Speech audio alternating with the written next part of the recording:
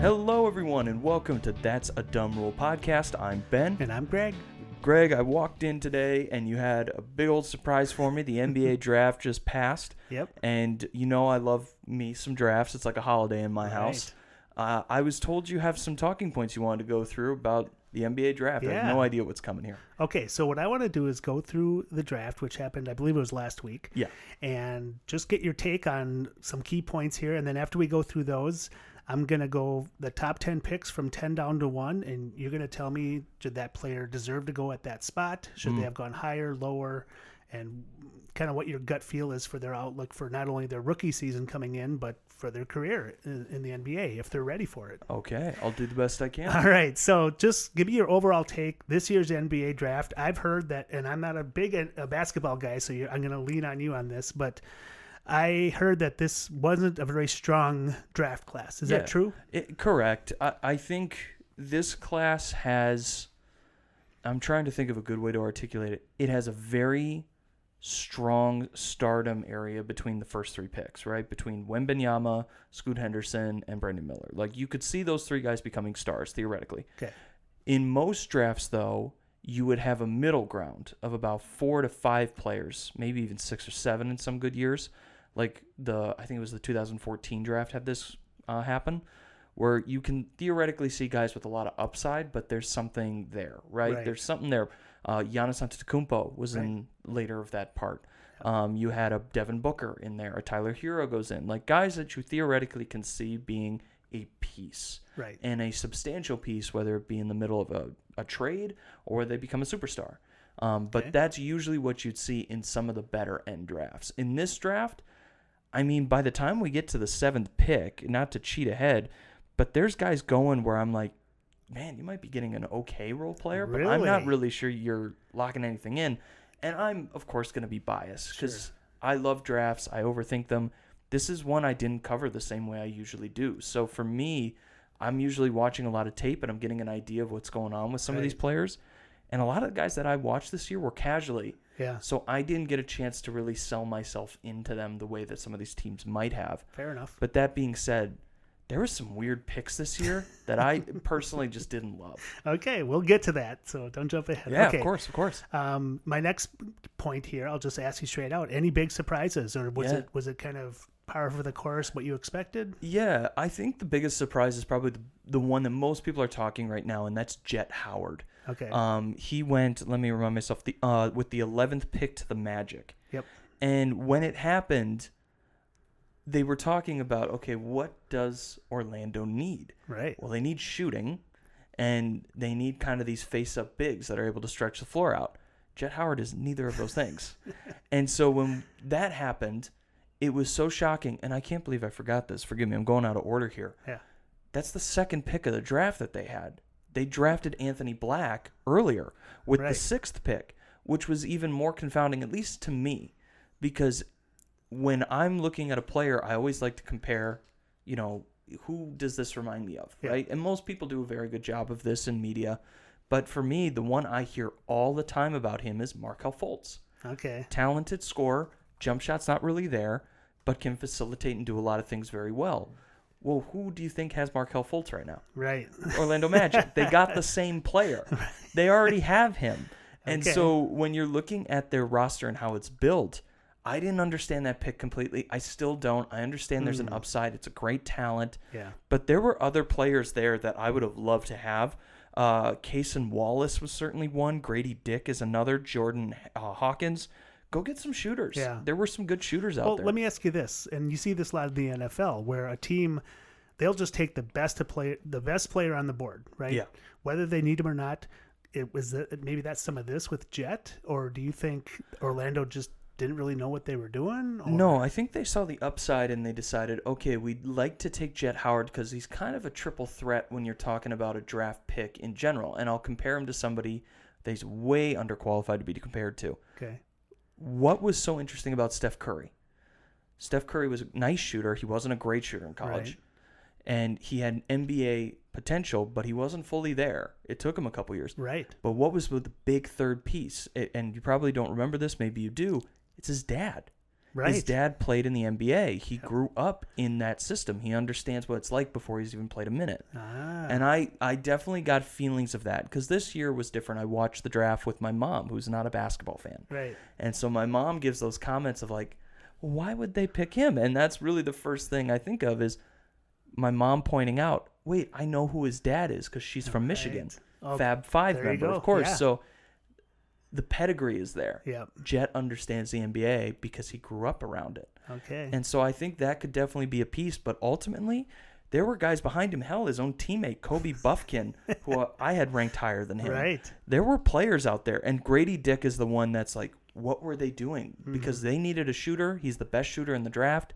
He goes 2 picks later to the Raptors, who historically over the past 10 years have nailed most of their draft picks. Okay. And so it just looked like Orlando slipping back to the old Orlando ways. They have 2 outstanding players right now that they can build around and a lot of great role players and a couple misses here and there, but you can get over that. Yeah. And you have 2 picks in the first round, and it seems like they missed on both of them. And I remember going into this draft, you told me this a couple months ago. You said Orlando is right there. Yes. All they need is to put a couple pieces in, and it kind of sounds like they missed that maybe. Yeah. I mean, if they picked up 2 nice pieces this year, you know, respectively, if one hit, and it was a great starting player, which when you're picking at the sixth pick in the draft, that should be a starter. In my mind, it should be a starter, 6th man, 7th man, somebody that has impact in the game, playing over 20 to 25 minutes. First year out. Exactly. Okay. And you're hoping for that. And again, this is a weak draft, so you can't expect that out of everybody. Right. But you should go into this draft with the aggressive nature of, hey, we need a guy because we have 2 picks. We have great capital. We can do something with this right now. And there were players that could help them. And they didn't move for those players. They moved for future players with upside. And I respect the hell out of that. There's been some good players that they do that for. Paul George is one of the best examples. But you know what? I just had a hard time wrapping my mind around both of those picks. Okay, so I'm going to get to 2 more points here. Then we'll switch to the top 10. Then I want to come back to some other things. Yeah. But in your opinion, what team had the best draft? What team had the worst draft? So sounds like Orlando might be in there. Yeah, I'm sorry, Orlando. I love Orlando too. It's got one of my favorite players there. Yeah. You know, let me consult real quick with my notes because I had a couple of teams that stood out to me. Going in backwards from 3-1 and then 3-2 then 1, excuse me. Right. I thought Portland did a really good job. I've heard that too. I know it's kind of a cop-out to say, like, well, they got maybe the second best player for the 3rd pick. But ultimately, you have a franchise point guard in a Scoot Henderson that's there to show up and work. He's a culture setter. He's not taking a huge step. I know this is going to be controversial, but Dame Lillard, hard worker, never has a problem, shows up to work, does his job, gets buckets. Scoot Henderson, hard worker. That dude's got the body of a 36-year-old when you see him, just the shoulders and everything. Really? Like, everything about him strikes me like Dame, but he plays a little more Russell Westbrook-y. Okay. In terms of that raw athleticism. I love the pick for the culture, for the locker room. He's great in front of the camera. He's good in an interview. He's a good franchise player. And you might get one player later that's better than him, but you can ground a franchise around Scoot Henderson. And I think if you could do that with the 3rd pick, that's a huge win. Yeah. And it does feel like a cop-out because ultimately I thought he was the second best player. I know you had some beliefs he might be the second best player. Yep. Not that the Brandon Miller is necessarily a bad pick. They needed it. But I just think that is not usual that you can find one of the best players at the 3rd, 4th, 5th pick. So would you say that, and having the best draft doesn't necessarily mean you get the best player, right? Exactly, yeah. When you go into a draft, you need to fill holes in your roster. You're going to be surprised who I pick as number 1. Okay. Yeah. Because you're hitting on exactly that. Yeah, because you may say, you know what, we're not ready to win now, but we're going to have a really good draft so we can win in 2 or 3 years, right? Exactly, yeah. So what's your take on that? So my number 1, I'm going to skip over number 2 because it's less interesting to me now because that's a better question, I would say. My favorite draft all night was the Houston Rockets.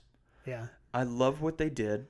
So there's the 2 brothers. There's Asir and Amen Thompson. Right. And Amen is more the point guard, facilitator, raw athletic. Asir is more of kind of your rangy, twitchy. I almost call him a zero guard. He can dribble. He can shoot. He's not necessarily a 2. He's not a 1. He's kind of an in-between. Right. An Allen Iverson-esque kind of belief, or a Dwayne Wade. Not that he's going to be those guys. But when I watch him, he has that kind of twitchy athleticism. And his brother does too. But I love that the Rockets went with Amon. Simply because they're good kids. Yeah. They're solid. That is a roster that needs a point guard. You cannot have Ty Washington, Jalen Green, right. Kevin Porter Jr. coming in there who they're undisciplined. Right. And they're scorers and they're just throwing up shots and there's no discipline. On top of, you just hired Ime Udoka, who I think is like my number 1 pick and most likely to fight a player on the court mid-game. You need discipline in there, right. and you need to start setting up cultures because they're one of the youngest teams in the league. And you're getting, in a sense, even though he might be one of the youngest players on the team, a pro. Yeah. He played pro ball for a year before he came and joined the NBA franchise. And then on top of that, they get an absolute steal in Cam Whitmore from Villanova at pick 20. Right. Who I couldn't believe he slipped that far. And we've heard every story out there possible of why he slipped far. It's his knee, it's his interviews, it's this, it's that. At certain points, you can't find a body like that in the NBA. Everybody wants a player like that, a ranged wing that can shoot, that can dribble, he can pass, he can rebound. If you get him committed, and I think if you have him with the right coach, which I think Ime is, you can get a lot out of that. Yeah. And we've seen players with more concerning injuries come back and be something special, like Steph Curry. No one wanted to draft him because of that ankle injury. The ankle, yeah. At some point, it's a draft. You need to get talent. And to fall that far with that kind of prototype to be a basketball player that everyone would want, I mean, kudos to the Rockets. Sometimes it's just luck, and you know what? They took advantage of it. So Rockets, best draft. Magic, probably the worst draft. If you had to say it today. I would say, yeah. And okay. Orlando, I think, there's going to be guys out there, like people have said Boston, they keep moving back. I'd give them like a B just because they knew what assets they had. They didn't want to strike hard on this draft because they were uncertain, most likely. Yeah. But I think when you are in a position like the Magic were to really close out and dominate the draft, you had 2 big pieces of capital within the lottery. Right. And you don't seal the deal on at least one player that people are like, okay, I know what I'm getting. That's what made the Raptors pick of Grady Dick. So, like, this was there for you guys. Like, he's shooting almost 41% in college, knockdown shooter. Yeah. He's an All-American. He was a top 5 player in high school. Like, he's got everything you would ask for. And yet they decide to go kind of with some stretches. And you know what? They're entitled to do that kind of stuff. Yeah. And there's other great picks littered throughout this, though. But, like, the Wizards picking up, I'm going to botch the name, is Koulibaly. Yeah. I have a tough time from the games that I've seen him play. He's a great defender, but I do get a little bit of Frank Ntilikina vibes. Okay. Where Frank Ntilikina was drafted by the New York Knicks, supposed to come in, be this rangy one who could defend, and he's a nice defender, but the offensive game never came over. And I kind of see a little bit of the similarity, and it's not because he's European, it's just from the games I've seen, I've had trouble kind of visualizing it. Jarris Walker, who went next to Houston, it traded to the Pacers. Some people love or hate that pick. I'm still making up my mind. Yeah. And then Carson Wallace, I really like him going to the Thunder. The Thunder make another solid pick. Yeah.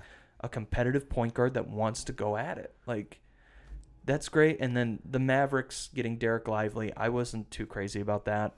Right. But that's my own bias saying you can find a center anywhere. Right. You can't find shooting. Right. And that could have been another pick where people got, like the Mavericks went, okay, we need to space the floor more because we got 2 guys that want to be in the lane, out of the lane, passing between Luka Doncic and Kyrie Irving. Mm-hmm. Go get a shooter. Go get somebody that can stretch the floor. And instead they get a big that has had trouble getting a 3-point shot developed. And it's been a while, and he also hasn't played. Yeah, I questioned that pick. Okay, so let's do this. Let's go through top 10. I'm going from 10 to 1. Yeah. Never mind how a player may have gotten traded afterwards or whatever. But I want to just get your gut feeling on, does this player belong in this draft spot? Too high, too low, or right on the money? All right, number 10, the Mavericks drafted Cason Wallace. Yeah, I think he's a top 10 player. Is he a 10 or is he a 4? He's not a 4. Okay. I would say, I'll give you a range. I would say if he went somewhere between 7 and 12, I think that's the perfect range for him. Yeah, because there's a couple teams in there that I look at and I'm like, you could take a competitive point guard. It'd be okay. Like, if I saw the Jazz take him, I'd get it. If I saw the Wizards take him, I'd get it. Pacers have a lot of guards. That's where I kind of draw the line. Right. At the 7th pick, because you have Mathurin, you have Nembhard, and then you have Halliburton. I could see that being a full room. Right. But it's a guards league, and I think it's somewhere in there. The Magic, I might have to have a little bit of a conversation because he would have been a good pick there. But I think people would have said, hey, there's other players to be considered before you jump straight to Wallace. Okay. And I also want to ask you, with each of these picks, does that make the team better, worse, or the same? Mavericks. I would say for the Mavericks in this particular situation, it doesn't move the needle for them. He got traded to the Thunder in real life, and I love it for the Thunder. Okay. And in reality, this 10th pick was made by the Thunder. They traded the picks, and it need to be official afterward. Right. I love it. It's a great backup point guard behind Shai Gilgeous-Alexander, and it's somebody that's competitive that wants to be in the building and compete. I love that kind of stuff. Okay. It's a great chemistry person. Good deal. All right, number 9, the Jazz took Taylor Hendricks. Yeah, so Taylor Hendricks, I got to pull up my stat card on him here, because one of the things that I always thought is the Jazz, they have an eye for good talent. They can pick people up, but I just remember, I forgot how big he was. Yeah. I figured, 6'8", somewhere in there, kind of this tweener coming out of UFC. He's 6'10", young dude, and just overall great shooting percentage from the field. Has a great promise of being a 3-and-D player. He almost shot 40% from 3 in college and had a shooting percentage of 47.8. So that means he can get in, he can get out, he can stretch it out. I don't think he's a star potential exactly. Okay. I could see him at the top playing like a Harrison Barnes role, where he's just a really solid player that any team would love to have. Okay. The other thing is, too, he's not scared to rebound, get in the paint. Right. If you just kind of round out the defensive offensive consistency between the two, I mean, the guy can get 2 blocks, a steal, and 3 3-pointers in a game. Right. Great. That's a great pickup, especially when you're building a core. So I love him at that pick. It makes all the sense in the world. I could have seen him going anywhere from the 6 to the 9, just because those are the kind of players that run the NBA right now. Everyone needs a 3-and-D, a large body, and he's can be a stretch 4 or a stretch 5. Does it make the Jazz better? I think it does. I A do. lot better, or No, I think it rounds out the roster, and it Okay. finally gives us understanding of what they're trying to do. Do they make the playoffs this year with him? Tough. That's to a do? tough one. Okay. I would say they're still in that play-in tournament, but I would say this. That Jazz team was a surprise this year. Right. They made all these picks, and they said, okay, we're going to be bad. We're going for Wembanyama, and all of a sudden they realized this team was third in the West for a while. Right. I think this gives them the flexibility to say, okay, all of these veteran pieces we have, we can trade them for more capital, like a Kelly Olynyk, and we can double down into the youth movement and just let this roster age. And that's what OKC's doing. The Jazz can do it the same way. The only thing that needs to be taken into account is Danny Ainge is running this team, and he is not scared to pull the trigger on stuff early. Right. He's a Boston guy. Yeah. So I love this pick. I think it's a great pick. It's a safe pick.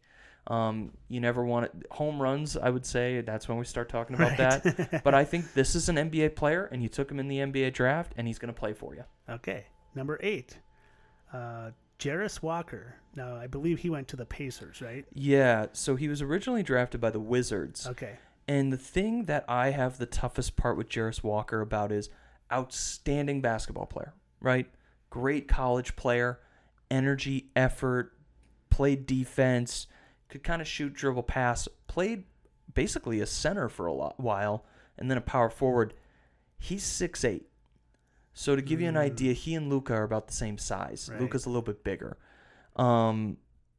My thought that I had immediately when I was looking at his tape, I would say about a month ago, is, I mean, you could see him being a very athletic Draymond Green, but that's like a lightning bolt hitting. You can't expect it to strike twice. Right. This is a pick I definitely would look at and go, I'm worried. Okay. I'm a little worried, because where does he play? Right. Do you play him at the power forward? Do you play him at the small forward?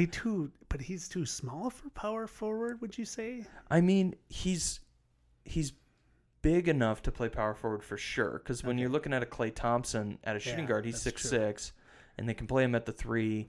You see those guys playing there a lot. I would say he's the perfect size for a small forward. The question is, and I'm trying to find his shooting percentage here,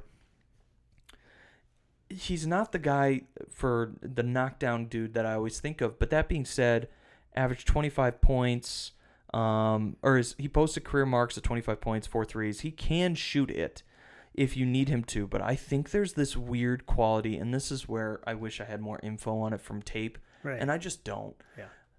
He has tweener syndrome, where I'm not exactly sure what he is. Right. Is he a power forward? Can you play him as a small ball center? Is he consistent enough to do those things? I don't know. And so I love the pickup by the Pacers because he can fit into their system and be a tweener. He doesn't have to be one thing. He can play. He's got great post players. He's got great centers. He doesn't need to exist on one side of the spectrum or the other. Right. If you went to the Wizards, it'd be different. Okay. I compare him a little bit to Brandon Clark of the Grizzlies, where there's going to be years where he plays a lot, and there's going to be years where he plays very little. Mm-hmm. And that's just kind of the unusual situation he's in. I don't think he makes the Pacers like outstandingly better, but I think his pedigree as a basketball player, he's coming in, he knows how to play, and with good coaching, they'll play him in the right situations. Okay. All right, number 7 is Bilal Coulibaly, who went to the Wizards. Yeah. Right? So what's your take on him? Is he a 7th pick? Yeah, I didn't think he'd be this high. I thought he would be somewhere like around 10 to 12, realistically. What moved him up, in your opinion? The defense and the dog. That's at least when I went backwards. So 2 days ago, I got a chance to watch a couple of his games. The one that I wanted to watch was when he played against Ignite, which was when we were talking about Wembanyama versus Scoot Henderson. Right. And I just wanted to see how he competed in that because he was the Robin to the Wembanyama Batman, right? And that's not even true because he was the defensive specialist. He just became the Robin because they had trouble with their main point guard that year, and he ended up walking away. And I forget his name right now, but he's a former NBA player. Okay. I'll grab him in a bit. Defensively, I think he can hang. He's long. He's a long kid. He's 6'6". He's a bit thin, I think, to play a small forward at 195, but you can put that weight on. Right. He strikes me as, like I said, a little bit of Frank Ntilikina, and it's not because they're both French. Right. It's just I worry about the offensive game coming back in. Right. And there are moments where I'm watching him where it looks clunky when he's on the offensive side of the ball. But if you can smooth that out, there's been tougher projects than him, so maybe he has a chance, but you got to get defense in this league to win, and most teams don't have it, and it's becoming kind of a quiet scream by many teams that they need this. And so I'm not terribly surprised he snuck this high, but that being said, I expected him around 10 to 12. Okay. I didn't think he'd be going that high to the Wizards. And the Wizards of all teams, I thought they would probably invest in something a little more solid than a project for the long term right now, but you know what? They're probably saying we're going to be bad for a while. We'll take it. Okay. Fair enough. I'm uncertain he's a top 10 player. I know a lot of people love him. But there are other guys here that I just personally would have loved to see go a little bit higher. But again, that's with me doing less homework than most years. Right. So come back to me in 2 months. I might tell you differently. Okay. So let's move on to the next one. So 6th overall pick, Magic drafted Anthony Black from Arkansas. Good pick. You know, is that too high? I think he's a top 10 player. Okay. I do. I don't think he's the best player for the Orlando Magic. So to give you an idea, he's 6'5", he's 210, and the thing that always helps me kind of get it to picture what makes him so valuable is when the starting point guard went out, for Arkansas, he was available for the rest of the season. You can play him. He's consistent. He's going to show up. He averaged 12, 5, and 3. He needs to work a little bit more on just balancing an NBA court as a point guard, but most of them do. I mean, the guys above this are going to say the exact same thing. Yep. But the body is there for an NBA point guard. I would say even the mentality of just he loves to hoop. But is the IQ going to come along? You know, as a point guard, you know, he's almost getting 4 assists a game. Yeah. Is that what you want out of a starter? I don't know. I think that this is a repeat pick. They already have this kind of player. And if anything, I would say if they have this pick at number 6, I would actually consider trading back because these next couple guys that people were clearly clamoring to get, they really don't need. Yeah. So invest for later or go try to grab a player with your 2 picks and do something else. But I just felt like this was a repeat. and it was hard for me to defend. I like Anthony Black. I thought he would have been great for like a Wizards team. Yep. Or just, let me kind of get another order up for myself here. But there were other teams that popped to mind. The Wizards were one. I thought he really would have been interested with the Raptors, later, but I don't think he would have fallen that far. I could definitely see him being scooped up just by like the Thunder and being traded elsewhere. Yep. Or even the Jazz. There's some teams out there that could use some more guard depth that he would have been great. Okay, so number 5 and 4 were the Thompson brothers, right? Ausar and Amen. Yep. Thoughts on those? Is one better than the other? Could they have gone either order? So that's a good question. I don't really separate them. Are they the same player? Maybe that's a better question. No, they're not. Okay. I would say that the talent level is very close. I think for me, Amen going first makes sense. Okay. Because he has a quality that Ausar does not, which is playmaking. At least in a step that you're like starting point guard. Right. I don't think Ausar could play that position. Okay. I love him going to the Pistons, though. Because why? Because they have a point guard. They have point guard depth, well, within reason. What they need is dynamic scoring. They get Jaden Ivey last year, and now they're picking up another guy like that. All of a sudden, you have a really interesting flowing offense because you can play two small guards in a starting lineup or at the last 4 minutes of a game because you have a point guard that's huge in Cade Cunningham. Right. So I really like this build-up. It's a great kid. He's smart. He's played pro ball. He's going to a franchise that honestly is in a point of a rebuild, so they can round out his offensive game a little bit more. And he's so used to playing with his brother as the point guard, he doesn't need to take on more ball duties. He's got plenty of people that can do that between Ivy and Cade Cunningham. I just like this fit for him overall. I think it's a great pick. I think the Rockets and the Pistons probably shook hands under the table because I think they got the right brother for both of them. If you flip these positions, I still think they're getting good players, but I don't love Amen on the Pistons. I like Ausar. So this worked out perfectly. I think the brothers actually landed right where they should. Great. All right, let's jump up to number 3, the Blazers. The Blazers. Sorry. Scoot Henderson. Now a lot of chatter has been he should have gone second. Is that? Would you fall in line with that, or do you think at second or third does it matter? I mean, going into the draft, I felt Brandon would go second, and I understood that because we've kind of danced circles around. He is the kind of player that every NBA franchise needs, right? He's that 6'9" wing. He can defend, he can pass, he can shoot. Right. Perfect. You got a point guard, and you got a guy that needs to pass. You're starting to collect size. There really was a redundancy in getting a Scoot Henderson, but the thing that I keep coming back to is at some point, you got to saddle up and say, is LaMelo your guy? Yeah. Is he your A1? Right.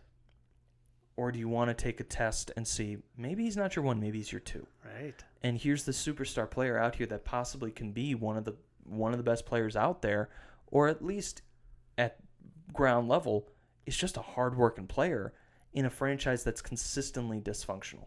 Right. I just thought this would be a great pick if you wanted to stabilize your franchise because now they're being sold. Michael's shelling his share. Mm-hmm. They've been one of the most unsuccessful franchises in NBA for the past 20 years. The Hornets, And they pass by a really safe pick. And it's not that Brandon isn't talented, but Brandon's been in some trouble lately. Yeah. And now he's going to a team where you're having Bridges is coming back, who just got off a year-long suspension. You're having LaMelo Ball, who isn't exactly disciplined. You're having a coaching carousel going on. Yeah. They're looking for bigs, and they're taking bigs in, but they're not really progressing the way you'd hope. Right. And I would say if they have a likelihood of being bad again, they're one of my top picks. And I just felt like you're staring a gift horse in the mouth. Sometimes you need to take the safe pick, even though the other guy is exactly what you need. Right. But that being said, Scoot and Brandon, I've seen Brandon at his highest. I've seen him at his lowest. He's incredibly talented, but I think Henderson's the better player between the two. Okay. And then that leads us to number 1. Big surprise, right? Victor Wembanyama. So tell me, what does that do to the Spurs? Where does that put them amongst other teams in the West? It puts them up there. I mean, people are saying, and I understand this point, that they have the largest group or the largest amount of cap space in the NBA. Wow. So they can go out there and sign players. Okay. And you could try to compete right away, right? They were saying, like, can you go get Fred VanVleet? Can you go get Reeves from the Lakers? Who are you going to go get? And we're still waiting on them to do that. But I think... Well, let me ask you, will they do that this year? Or are they going to sit a year? Wait a year. They definitely could. But the thing that makes the Spurs, at least the thing that I appreciate, is they understand how to deal with this situation because they've had it twice before. Between David Robinson and then Tim Duncan. Yep. Excuse me. First news we heard after Victor was drafted was they need a center. And they started shopping for a center. Whoa. Hang on a second. He's not a center? They're not going to play him there. They're going to play him as he like 7'5"? 7'3"? Well, the idea is because... Where would they possibly play him except the center? They'd probably have to play him as a small forward, or you could play him as a power forward. Because, how about this? Let me blow your mind here. What position did Kevin Durant play in college? I'm guessing he probably played a guard, right? Center. Oh, he played center? He played center for a lot of the closing lineups for Texas back in the day. You're kidding. Because he's 7 feet tall. So the idea is he's going to have to be a power forward because he's too thin. Or at least in general, he's 273, he's 7'4", and he's a wire, right? You need somebody to kind of back him and kind of help him out with that. They've been shopping for Jakob Poeltl to get him back. They traded him to the Raptors. Now they want him back to take the brunt of the punishment and the paint. And then you can allow him to be on the exterior, which is what made him special, right? Otherwise, we'd be talking about this being the second coming of Ralph Sampson. Right. But this is a case where it's a big man that has ball skills, that can dribble, that can shoot, can pass. He'll block shots. He can range. He can recover on defense. He does all these things in the median, not in the paint. And so now they're saying, okay, we have this gifted player. What makes him special? And how can we highlight that? Okay. And so they say, all right, he doesn't need to be the center. We can close him as one. Right. But why don't we play him like we're playing a Durant? Why don't we use him where his skill set provides us talent? Yeah. And in this case, it's on perimeter play. It's off dribble handoffs.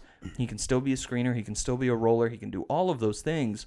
But you still want to allow him to be the threat that he is, which is a 7'4" kid that can hit jump shots over you. So let me ask you this. 2 questions about Victor.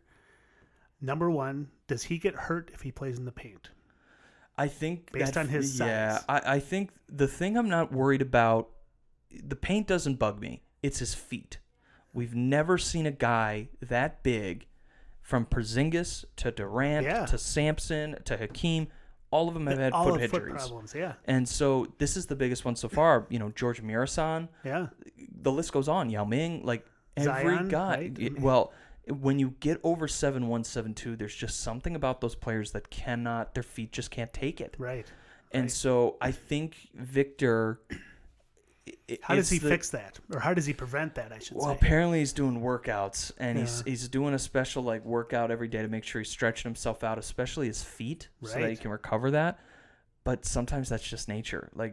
The body isn't meant to be that big, and our bodies are fragile anyway, and now he's stretching it out over a further distance. He's going to get hurt. Yeah.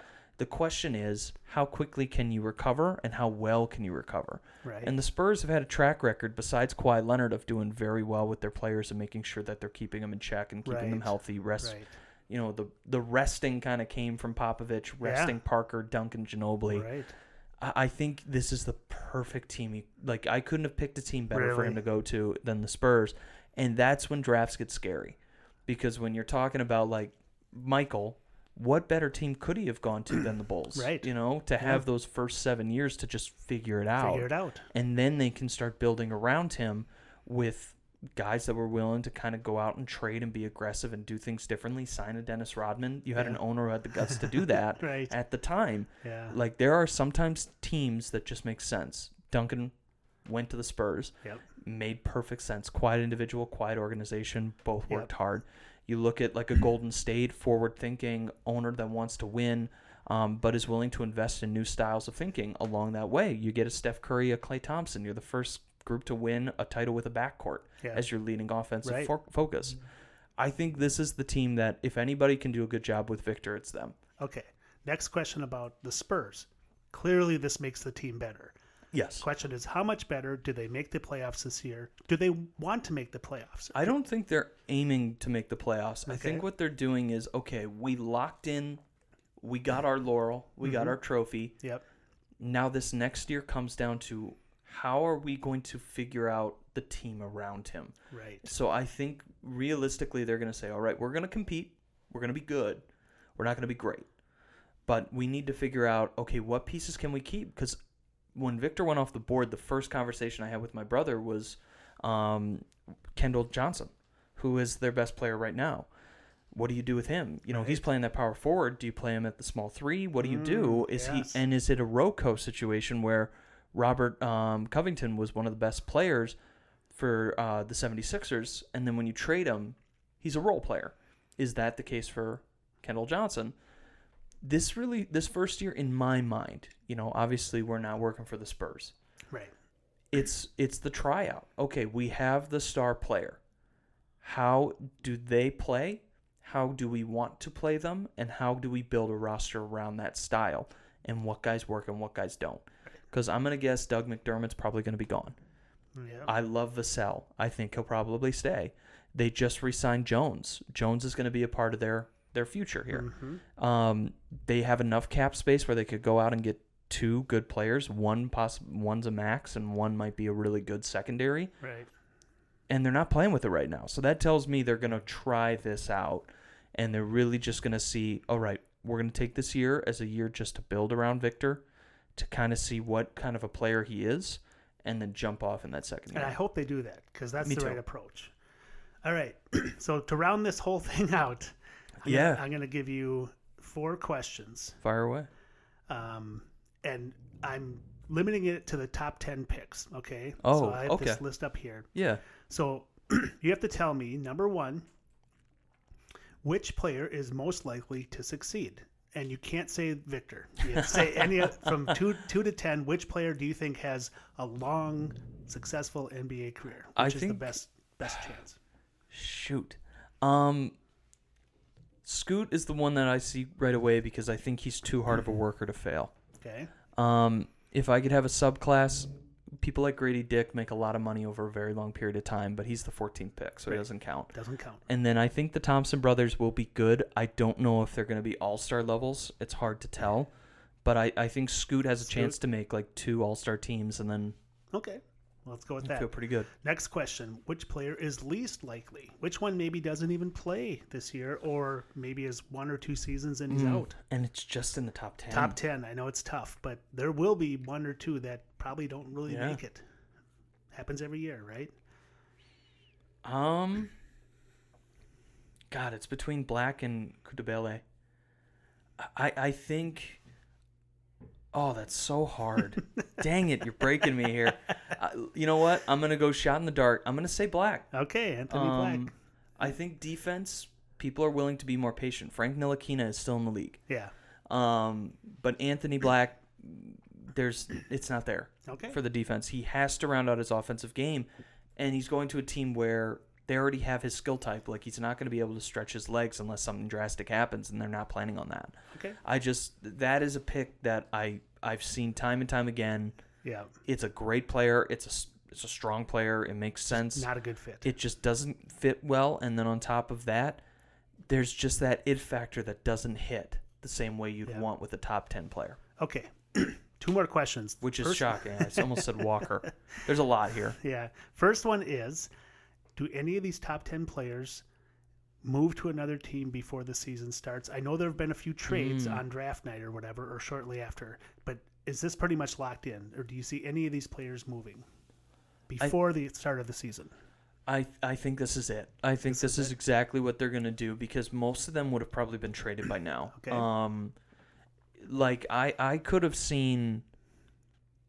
Well, even the Pistons, they weren't really active this year. You know, that number 5 pick is always somebody that gets floated around. Right. But I don't think it's going to be this year. I think the Thompson brothers are just that they can stick. And then the Magic would have been trading these picks if they were interested in moving them around. So I think all of these guys are staying. I think if anybody were to throw a wild card in there, it'd be the Jazz. Simply because they might say, you know what, screw it. Somebody became available. We want to compete this year. Let's go for it. Right. And you might see Hendricks on the move. But I don't think Danny Ainge is going to do that. I think he's going to sit and wait and at least until Team USA is done qualifying. So Sure. they'll be waiting a little while. Okay, my last question about the draft. Of the top 10 picks, 4, 5, half of them were not college play. I mean, they didn't come out of college, right? Yeah. Is that normal for drafts, or is this a really weird year? Because I see like Metropolitans 92, Overtime Elite, the G League. Yeah. This is the new normal.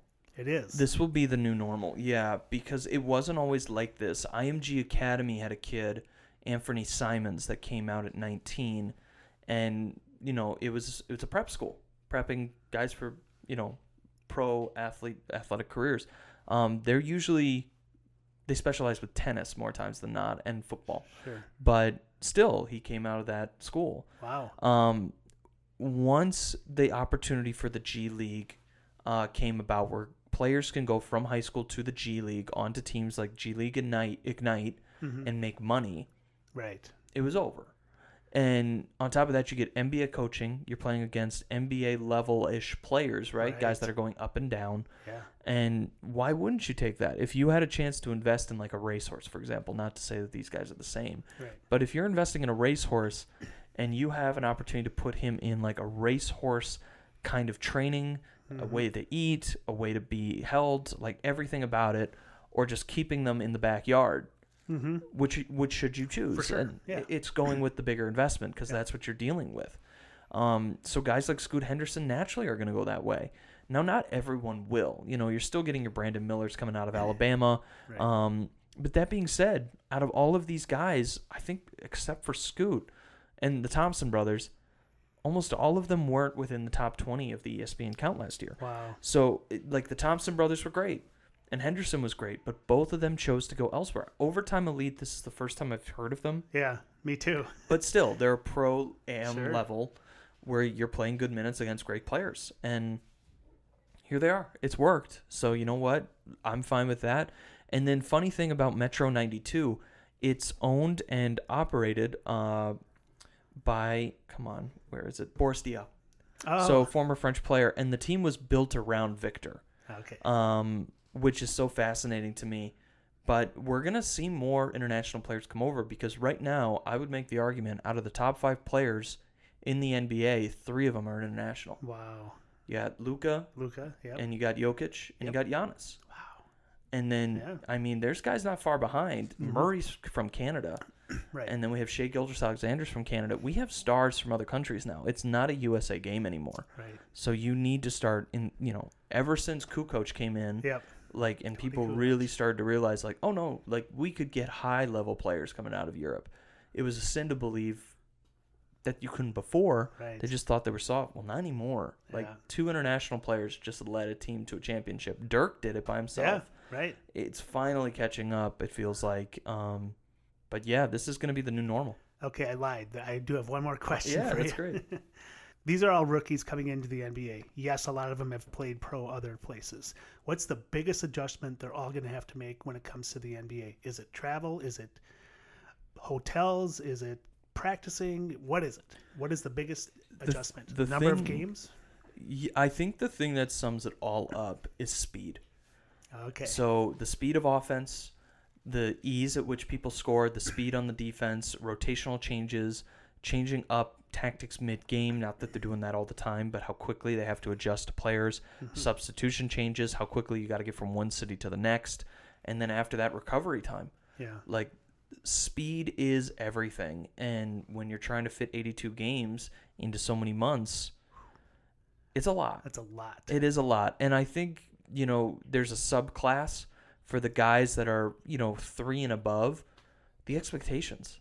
Right. Brandon Miller got selected number 2, and if Scoot's better than him, that's going to be tough. It's a tough Brandon. Situation. Yeah, or if he gets back into trouble. Right. Now you're going to a franchise that needed you. Yes. And they wanted you. They took him over a player that's arguably better than you. Mm-hmm. I can't imagine the pressure. Literally he got off the stage and he said that they're going to win a title next year. Whoa. But Dang. I think he had a crazy night, so I'll let him pass, But that's the kind of idea of just the expectations. Victor, can you imagine what's going through his head right now? Oh, my goodness. Everything is on him. Yeah. He better step up. He's a franchise. He is. And, we're going to probably see the Spurs go and become one of the most valuable franchises in all the NBA overnight with him walking across the stage. So Absolutely. it's that kind of stuff. I think speed and expectations will be the two big ones. All right. Well, good. I'm excited for this season. I can't wait to see a lot of these guys. I've seen a couple of them with, other leagues they've been in and whatnot, but to put them on the NBA stage against, some of the big, the Denvers and the Phoenixes and stuff, it's going to be a fun year, I think. I'm really looking forward to it. This is a weird rookie class, and you know what? To end on a downer. Like you always do. Like I always do. Next year will be worse. Oh, man. So we'll be right back here, and you and I will be talking even more hypothetical. I don't know that. I'm sure that's what people are predicting. But you know what? It's so rare that you get a player and a stack of players at the top like this. Yeah. Scoop could be a 1 pick. Miller could be a 1 pick. Victor could be a 1 pick, obviously. Right. Any given other year if they weren't together. Right. And that's what makes this draft, I think, so unique. Oh. So I love it, and I hope next year's good. But I think next year's going to be like a draft. Like that's where me and you are going to pull out the whiteboard and start pretending like we're in that Kevin Costner movie about the Browns draft day. I'll be like, oh, you're cursing at me. Yeah. So I'm looking forward to it. Sounds great. Me too. Awesome. Well, thank you guys so much for listening. If you want to get in contact with the show or listen to past podcasts, visit our website at that'sadumbRule.com. Otherwise, tune in next time for another Dumb Rule.